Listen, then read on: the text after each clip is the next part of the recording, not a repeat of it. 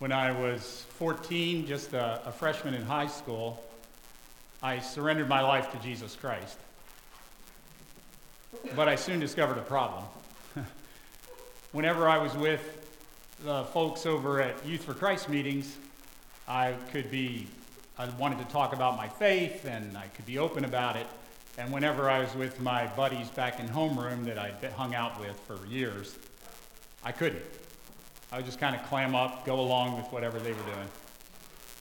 And I realized I need something. I need a power I don't have. I need guts to be the same kind of person, to live the same way in every place I am. And I wonder if you are in a situation right now in your life where you need to do something and you don't have the power to do it. You know you need God's power if you're going to be able to do this. Think about what that might be for you.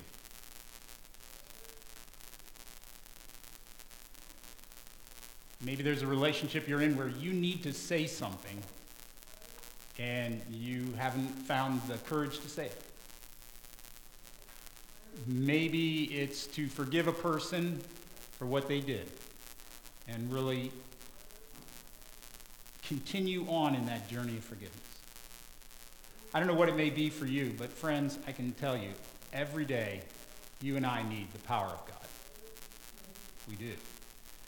We need His presence. As a pastor, I've had the chance to serve a lot of Christians who believe in God, but it's kind of like Bette Midler saying, He's watching us from a distance for them, and they don't necessarily feel, maybe you relate to this, but it may be bad church experiences or temperament or trauma, a lot of things can go into that, but they don't have this deep sense that Christ lives in me.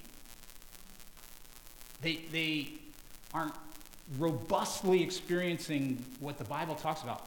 Christ in me, the hope of glory. I have a living, powerful God dwelling in me. It's astonishing. Sometimes people come to my office and want to talk about why they're seriously thinking about leaving Christianity. And I'll ask them, what's led up to this? What's brought you to this point? And sometimes it's because they've experienced a Christianity that's intellectually narrow, or it's politically narrow, or artistically narrow, or whatever. But sometimes it's because it's experientially narrow. It's been a Christianity that's mostly about doctrine or mostly about rules and going through the motions. And I think I surprise them sometimes when I go, that Christianity you're thinking of abandoning? I would too. That's not the deal, right?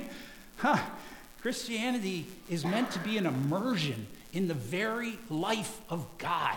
You should be filled with His power and saturated with His presence. So where are you tonight?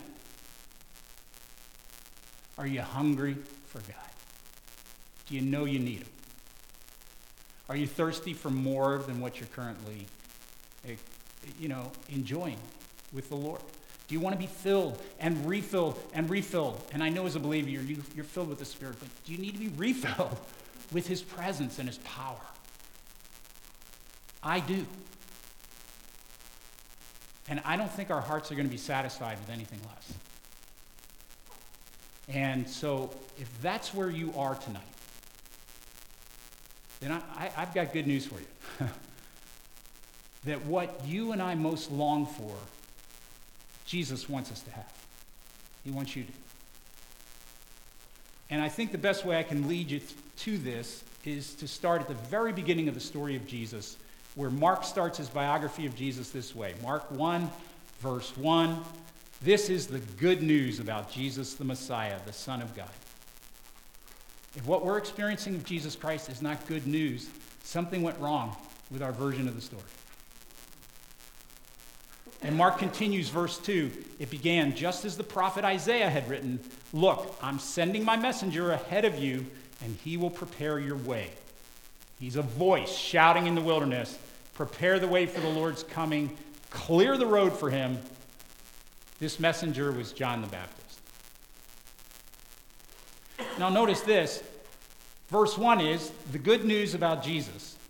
And verse 2 is this messenger was John the Baptist. It's not a sidetrack. We can't begin to understand what's good news about Jesus unless we understand John, who actually is his cousin.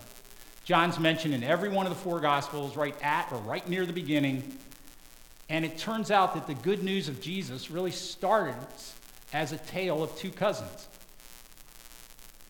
John and Jesus, they're two cousins, and I want to lay out 10 similarities they have, because it'll help us see more clearly one big difference.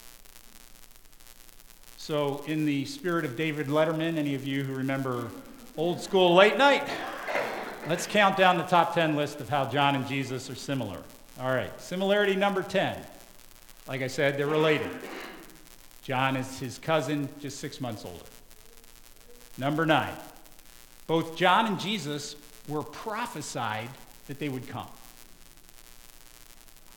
Their lives are actually described with specificity hundreds of years before either one is born.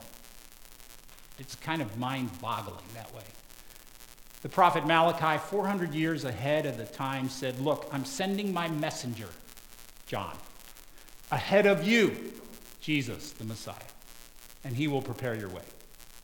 And 700 years ahead of time, Isaiah looked forward by the power of the Spirit and said, "Prepare the way for the Lord's coming, John. Clear the road for him, Jesus." All right, similarity number 8. Both have miracle births. John's parents are like grandparent age. They're way too old to be having a child. You know, our daughter just had our first grandchild, as you know, and so you're going to hear about grandchildren probably more than you. Fair warning, okay. So this week I was thinking about John's unusual birth, and I said to Karen, I said, "How would you like to be nursing now instead of our daughter?" We both burst out laughing. It's like, but that's exactly what happened in John's life. And of course, Jesus similarly was born of a biological impossibility. Similarity number 7, both have angels announce their pregnancy. The only difference is John's dad doesn't believe it and has to hush up for 9 months.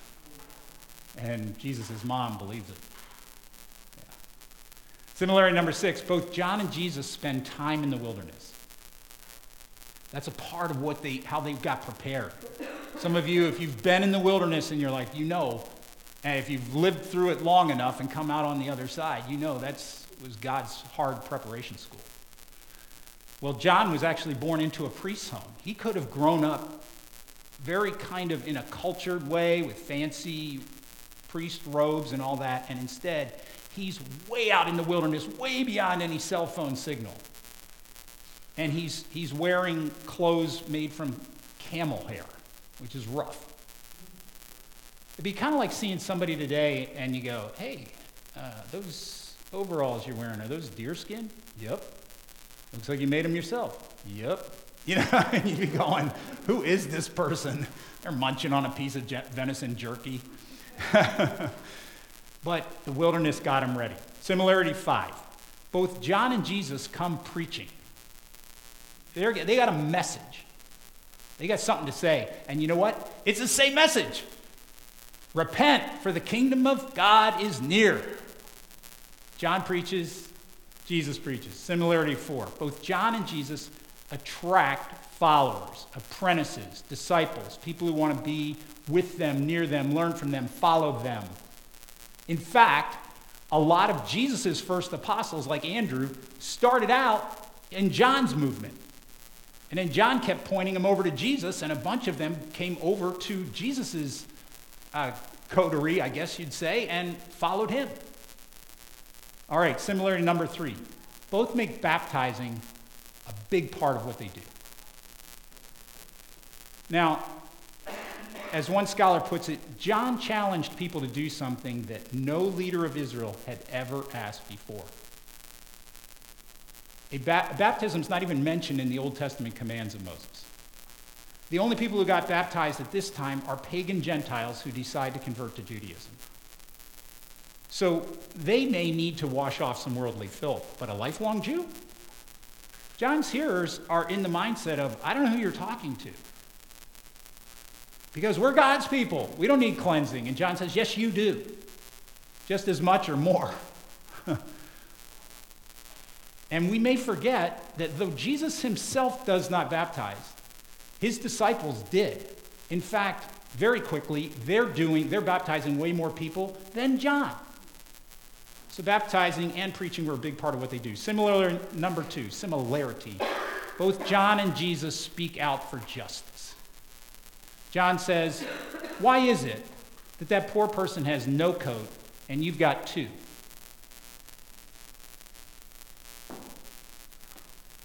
Jesus, sees poor people getting money gouged for a religious reason, and he knows how to make a whip and use it.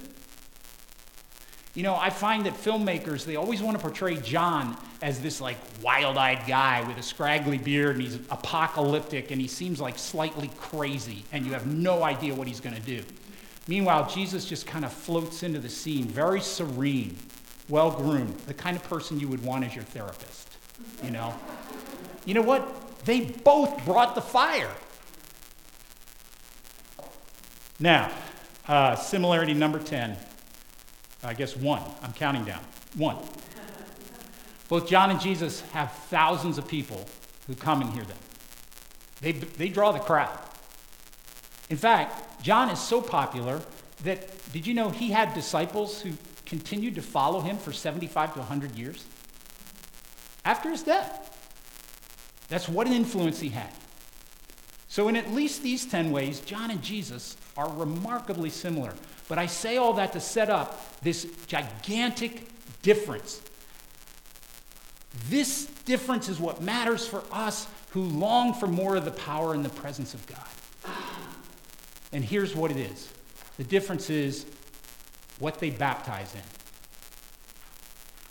John says, I baptize you with water. Yeah, we know you do, John. But the one you really want to get to know is the one who baptizes you with the holy, life-giving Spirit of God. That's what you need.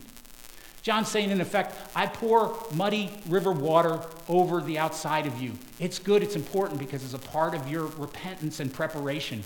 But you know what?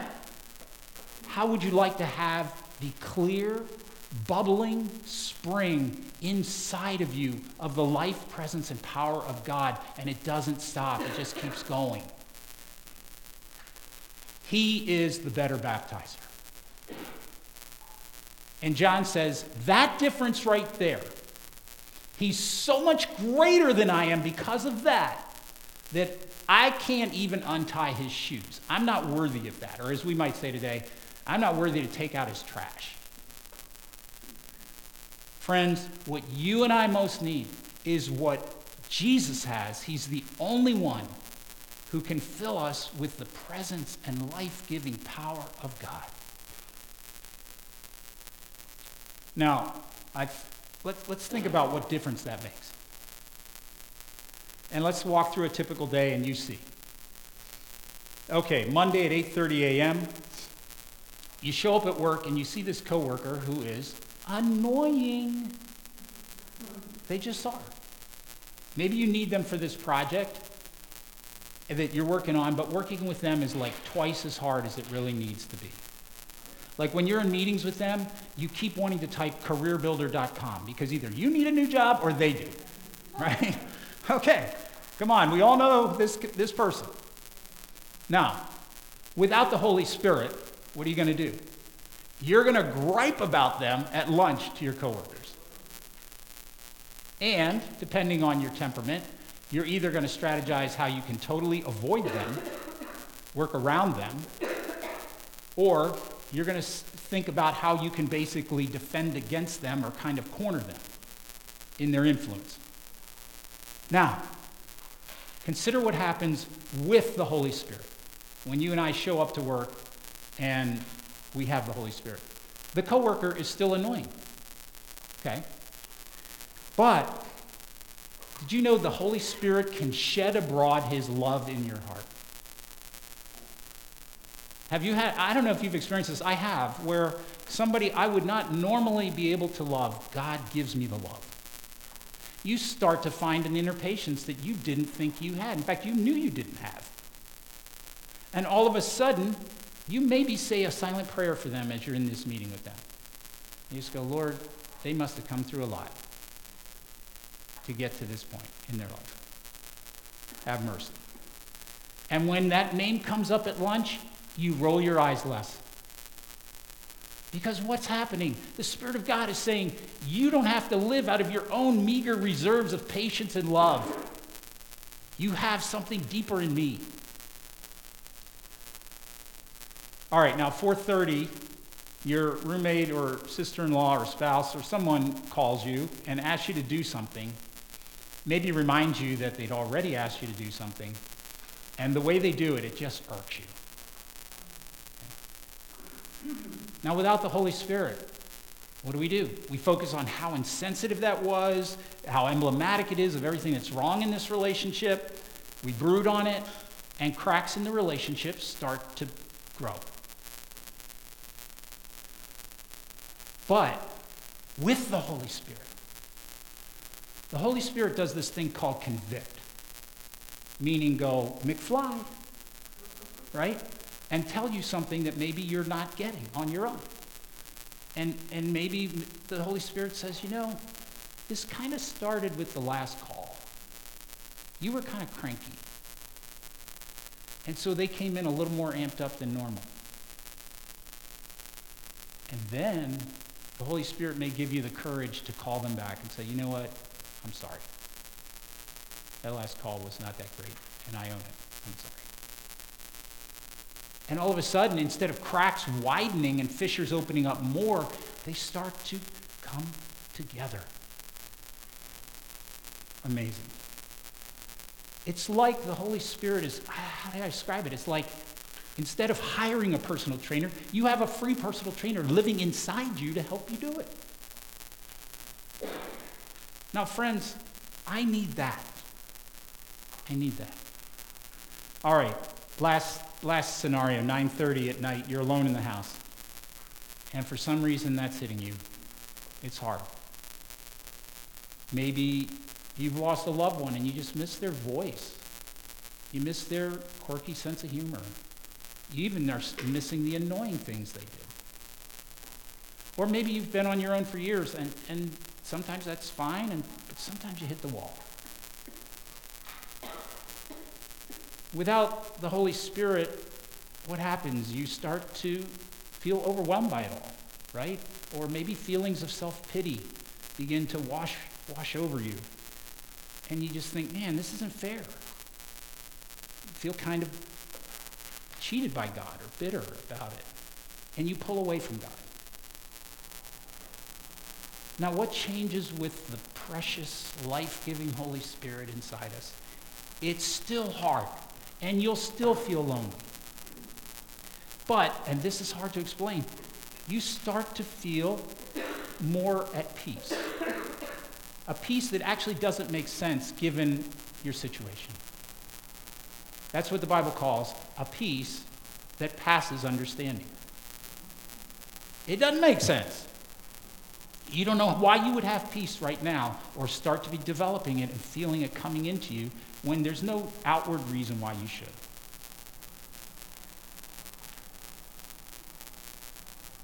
Once I remember I was sitting in a bay in an emergency room over here at CDH. I was not doing well. I didn't know what was going on. I was there, for some reason they weren't letting Karen come back. I can't remember why. And I was feeling very scared and very alone. And then they put a hospital gown on me, and I was feeling scared, alone, and really exposed and vulnerable. And I was swinging my feet sitting off the gurney, kind of like rhythmically out of fear and boredom. And I had this remarkable sense that Jesus was with me. Actually, the way I experienced it, for what that's worth, is I sensed that he was standing right here, sort of at my side and just slightly behind, and his hand was on my shoulder. And I was like, oh, I think I'm going to be okay. And ultimately, yes, I was. Now, many days, my sense of Jesus' presence with me is not that palpable. That was a special gift and grace when I particularly needed it. But you know what was going on? Jesus said, the Holy Spirit's going to remind you of everything I've told you. And I think the Holy Spirit was reminding me that Jesus said, I'll never leave you. I can't forsake you. I don't do it. And bless the Lord, I needed it. You know, some Christians are like those Christians in the book of Acts where Paul shows up and goes, what baptism did you guys have? And they go, the baptism of John. It's possible to have like the functional equivalent of the baptism of John, in which you know about repentance, you know about confession. And yes, the Holy Spirit lives in you, but all of that was to prepare you for the full saturation of life in the Spirit of God. That's what it's about. The Bible says, and it's a command, be filled with the Spirit. What's that mean? It means, because the Spirit's in you, it means be ever more open. Ask for more of God. The same disciples who got filled with the Spirit in Acts 2 came back in Acts 4. They needed more. Are we going to settle for anything less? I want to be able to say, it's no longer I who live, but Christ who lives in me. And I know you do too. I want to have just a little bit of time for you to pray. And just simply and clearly in your own heart, tell Jesus where you are about all this. If you're ready for more of him, more of his power and presence, tell him that. Ask for it. John, why don't you come on up and play a song for this time?